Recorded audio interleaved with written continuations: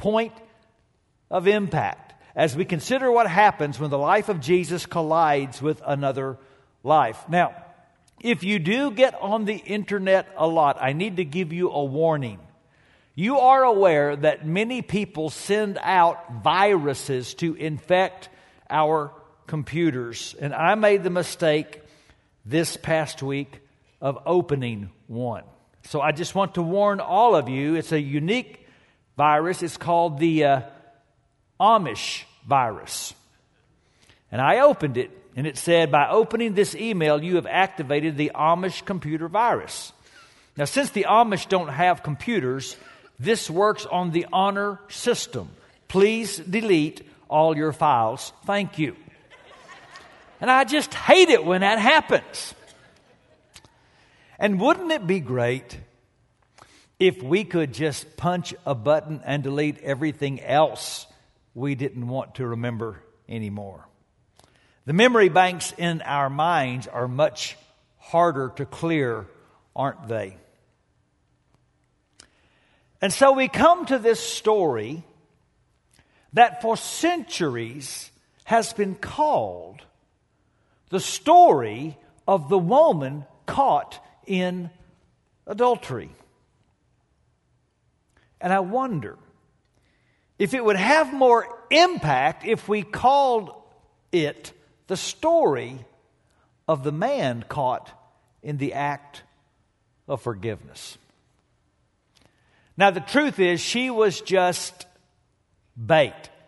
By that, I remember my grandfather that would often go to his fishing spot and catch little tiny perch.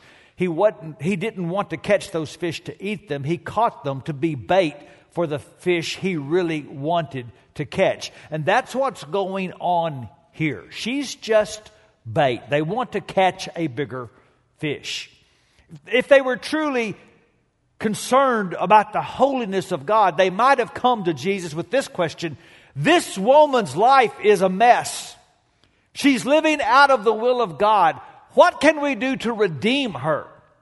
What can we do to bring her back into the ways of the Lord? But that's not on their mind, because what they really want to do is simply put Jesus in a lose-lose situation. Because behind this story is the understanding in that day that while the law of Moses commanded the penalty of stoning for adultery, the right of capital punishment had been taken away from the Jews many years before. The Roman authorities held that right of execution for themselves. And so it's been a long time since anybody has been stoned for any of the offenses in the law of Moses. And they know that. But they also know that if Jesus does not call for her stoning, he can't say, I am a representative of the law of God. If he does say stone her and incites a riot, the Roman authorities will be upset. So they figure no matter what he says, he is in a bad place. And so she is just bait. They're simply using her as much as any man she has ever slept with. And when I hear sermons on this story, I usually hear points about, where's the man? It takes two to commit adultery. And we talk about maybe this whole thing was just a trap set up to catch her. And all that might be true, but I think sometimes we miss something very, very important about this story. She committed adultery. She made that choice to violate some other woman's marriage. Adultery is a grievous sin in the eyes of the Lord. It's not in our culture. I understand that. But it's God that created sex, and it's God that created marriage, and it's God who ordained that a man and a woman in the covenant of marriage celebrate through sexual intimacy. And it's God who has said any sexual expression outside the covenant of man and woman in marriage destroys my gift, and I hate it. She has done a terrible thing in the eyes of the Lord. Whether she was bait or not, whether she was trapped or not, she made the decision to go to bed with another woman's husband. Notice Jesus doesn't ask her side of the story. She deserved condemnation, and she expected it. But what nobody expected was for Jesus to kneel down, take his finger, and start writing in the dirt. Because Jesus was putting his finger on a bigger issue. The true lose-lose that's behind this story. It's the tension between mercy and justice. God is a God of mercy that wants to embrace and bless the broken and the weak and the fallen. God is a God of justice who has a holy standard that must be met if his righteousness is to be declared. So how can you offer mercy to this woman and not violate justice? How can you practice justice and still offer mercy? See, it's not the question, does her sin deserve to be judged? The question is, where should it be judged? And who should judge it? And there's only one person in this story who has the right to judge, who has the obligation to judge. And he says, I don't condemn you. Now, how can he do that? She committed adultery. He represents the holiness and the righteousness of God. How can he do that? He can do that because on the cross, he is going to reconcile justice and mercy. He would not condemn her, not because she didn't sin, not because adultery will not be condemned. Adulterers will be thrown in the lake of fire. Read it in the Bible. But he didn't condemn her because he was willing to be condemned for her. And when Jesus was on the cross and the sky went dark and he screamed, my God, why have you forsaken me? And all of God's wrath was poured out. Do you realize one of the sins that was put on Jesus was this woman's adultery? Jesus doesn't sweep sins under the carpet. Jesus puts sins under the blood. And that's how a woman who came expecting to meet a judge left knowing a Savior. See, here's the point. Jesus condemns condemnation. At the cross, Jesus turned lose-lose into win-win. Mercy and justice met, and both were completely satisfied. And in the amazing wisdom of God, the only one qualified to stone became the only one qualified to be stoned in our place. He was both. The only one qualified to hold a rock, and the only one qualified to take a rock for you.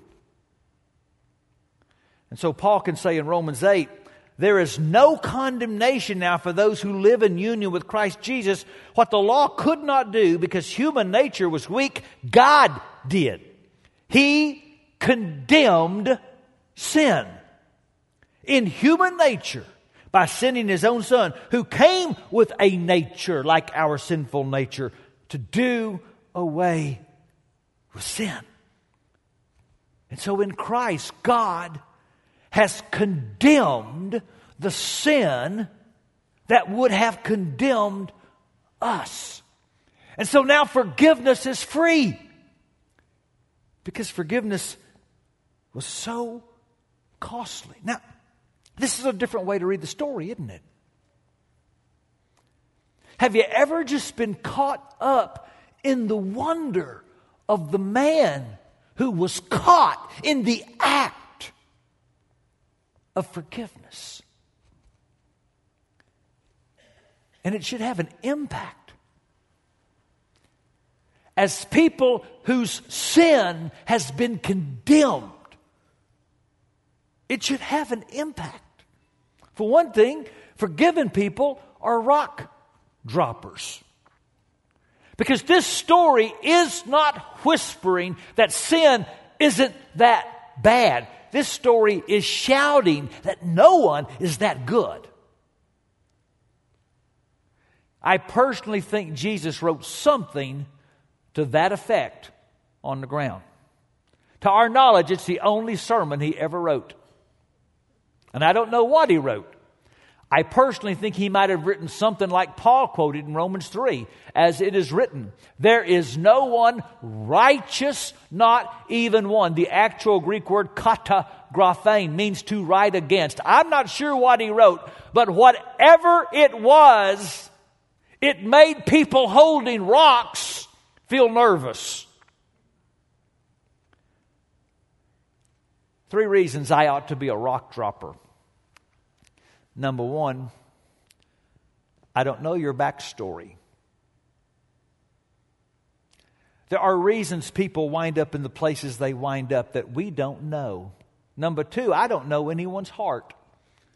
I know a lot of people fall short of where they want to be, and in their heart they want to be better than they choose.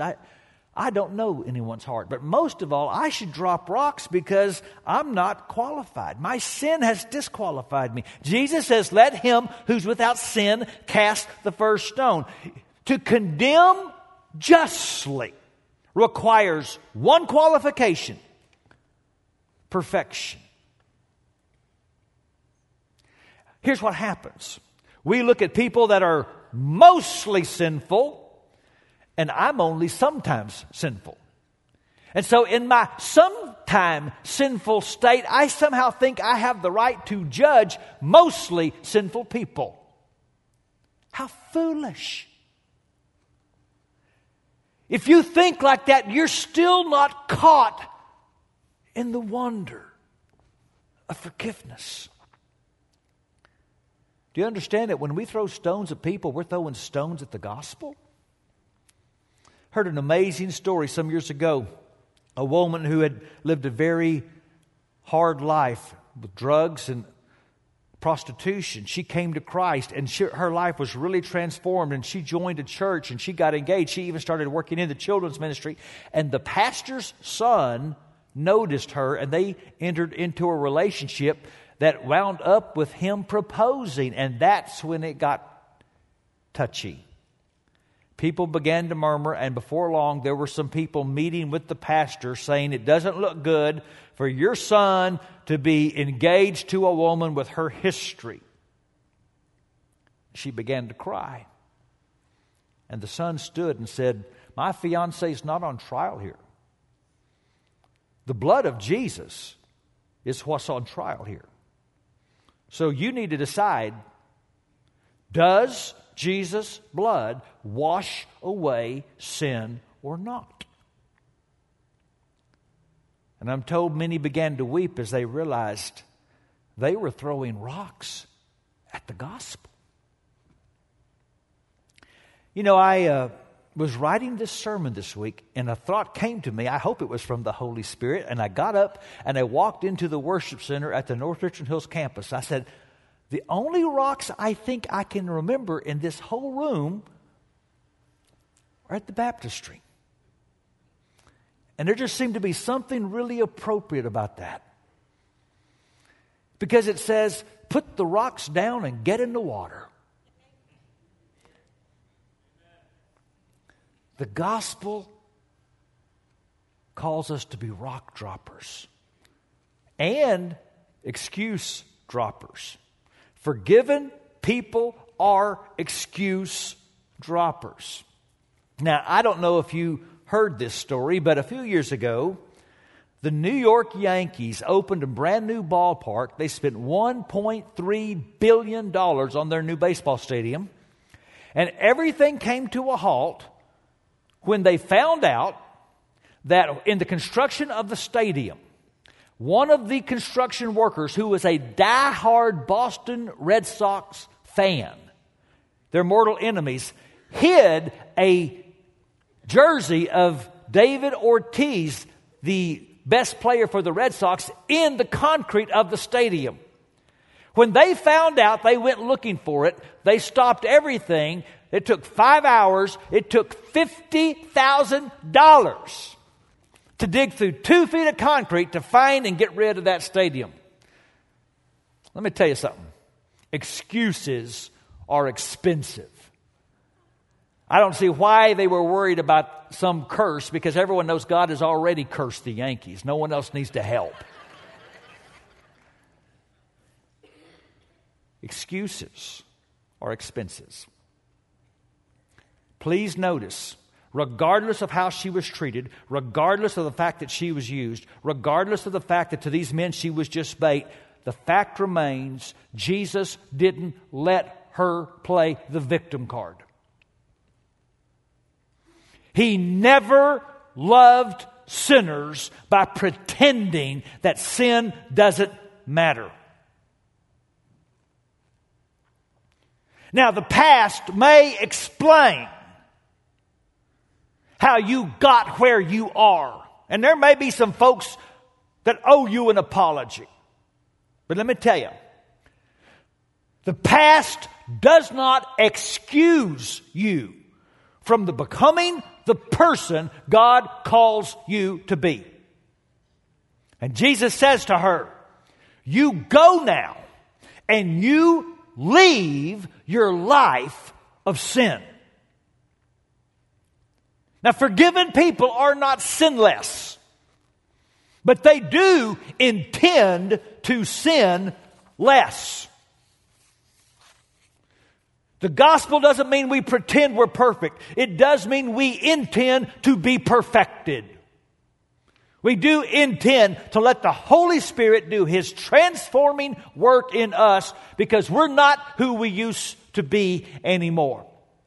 Romans 2 verse 4, can't you see that His kindness is intended to turn you from your sin? Listen to me. The gospel is not straighten up and you'll be forgiven.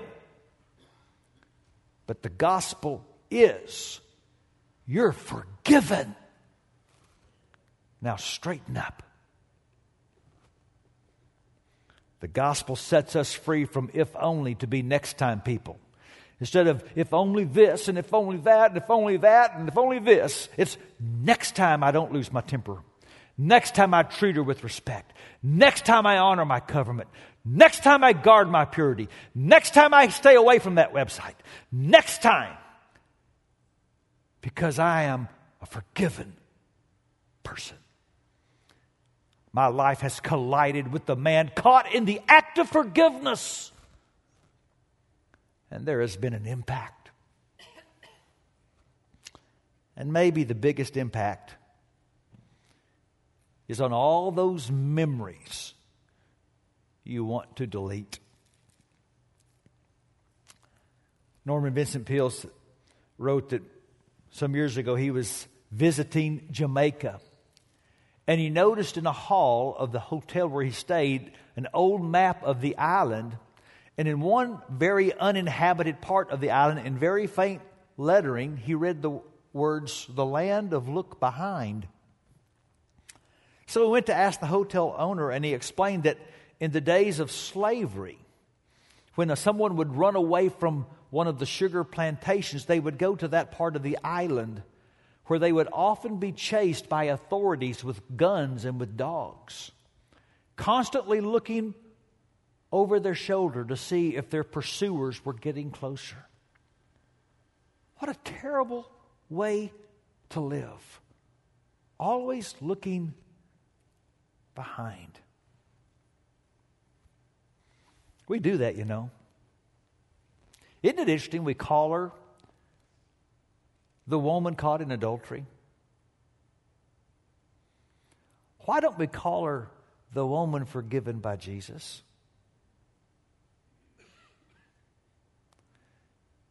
We call her Rahab the prostitute. Why don't we call her Rahab, the great-great-great-grandmother of David? We call her Bathsheba the adulteress. Why don't we call her Bathsheba, the great-great-great-grandmother of Jesus? I think this woman saw herself as the woman caught by the gift of forgiveness. I think she built the rest of her life on a better rock.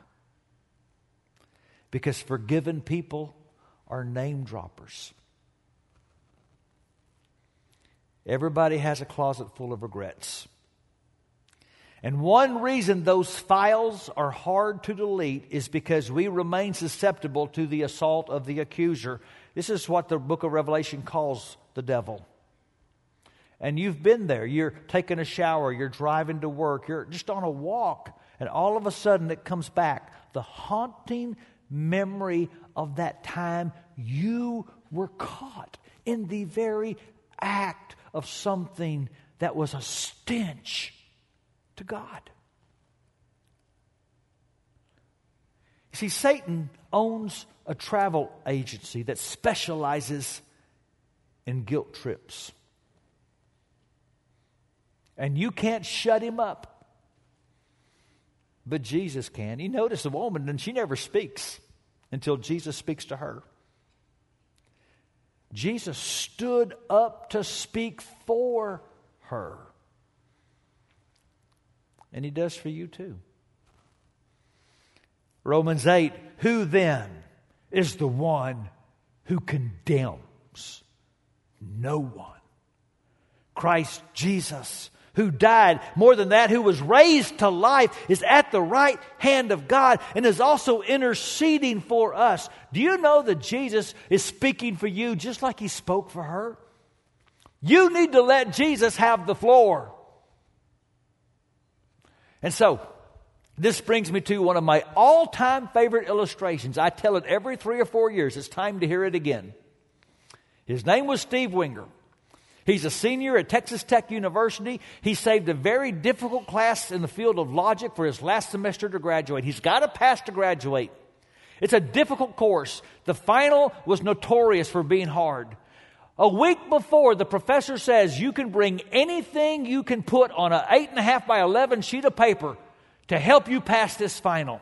So they crammed and they studied and they wrote as small as they could on that sheet of paper, just covering it with knowledge that might help them pass that final. The day comes for the exam. Everybody's sitting in their desk with their sheet of paper. And in comes a student with a blank sheet of paper, puts it on the floor by their desk.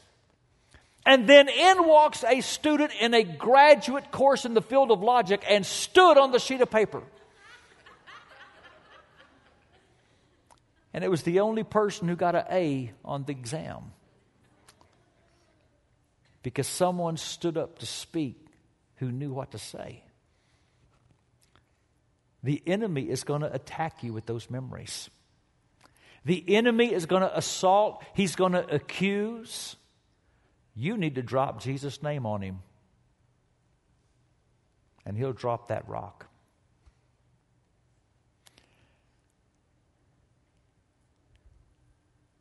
We're forgiven people. This thought came to me recently. I was at another church and I was worshiping. And I heard a song in a new way that we've sung many times. You know the chorus, Christ is risen from the dead, trampling over death by death. Come awake, come and rise up from the grave. Oh, death, where is your sting? Oh, death, where is your victory? It's a powerful song that celebrates the resurrection of Jesus. But what is it about the resurrection that fills us with such hope? It's simply this. The resurrection was God validating the victory at the cross. The resurrection is God announcing that condemnation has been condemned. And that's why the song starts with these words. Let no one caught in sin remain inside the lie of inward shame. We fix our eyes upon the cross and run to Him who showed great love and bled for us.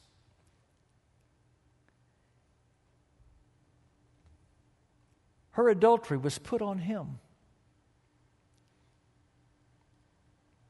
Your binge was put on Him. Your abortion was put on Him. Your divorce was put on Him. Your temper. Every sin was put on Him. And He condemned condemnation. I feel this every time I preach. You know what my life verse? It's in Hebrews chapter 12. See to it that no one misses the grace of God. Listen, loved ones, online, South Lake, North Richland Hills, wherever you are, listen. It's not the story of the woman caught in the act of adultery. It's the story of the man caught in the act of forgiveness. And it's your story. Don't miss the grace of God. Oh God, you're going to have your Holy Spirit do His thing. He's going to have to take my feeble words and He's going to have to build a bridge into hearts. We get it in our head, we have trouble getting it in our hearts. So Holy Spirit, build a bridge. Please come in a powerful way to every person hearing me right now, that we could be caught in the wonder of the story of the man caught in the act of forgiveness. No more look behind God. No more making excuses. No more playing the victim card. No more settling for life beneath our calling. No more.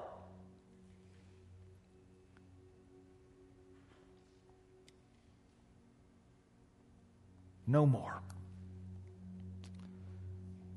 Because we are forgiven people. I pray right now that every heart hearing me will receive your grace afresh. Whether it's for the first or the 1,001st time. Help us, God, to catch the gift of forgiveness. For Jesus' sake. Amen. Could I ask everyone now to stand? And we're going to have people in place wherever you are to receive your prayer request, to receive your confession, to receive your desire to put on Christ in baptism, whatever it is. Let's sing these words and let them go deep as we praise Jesus.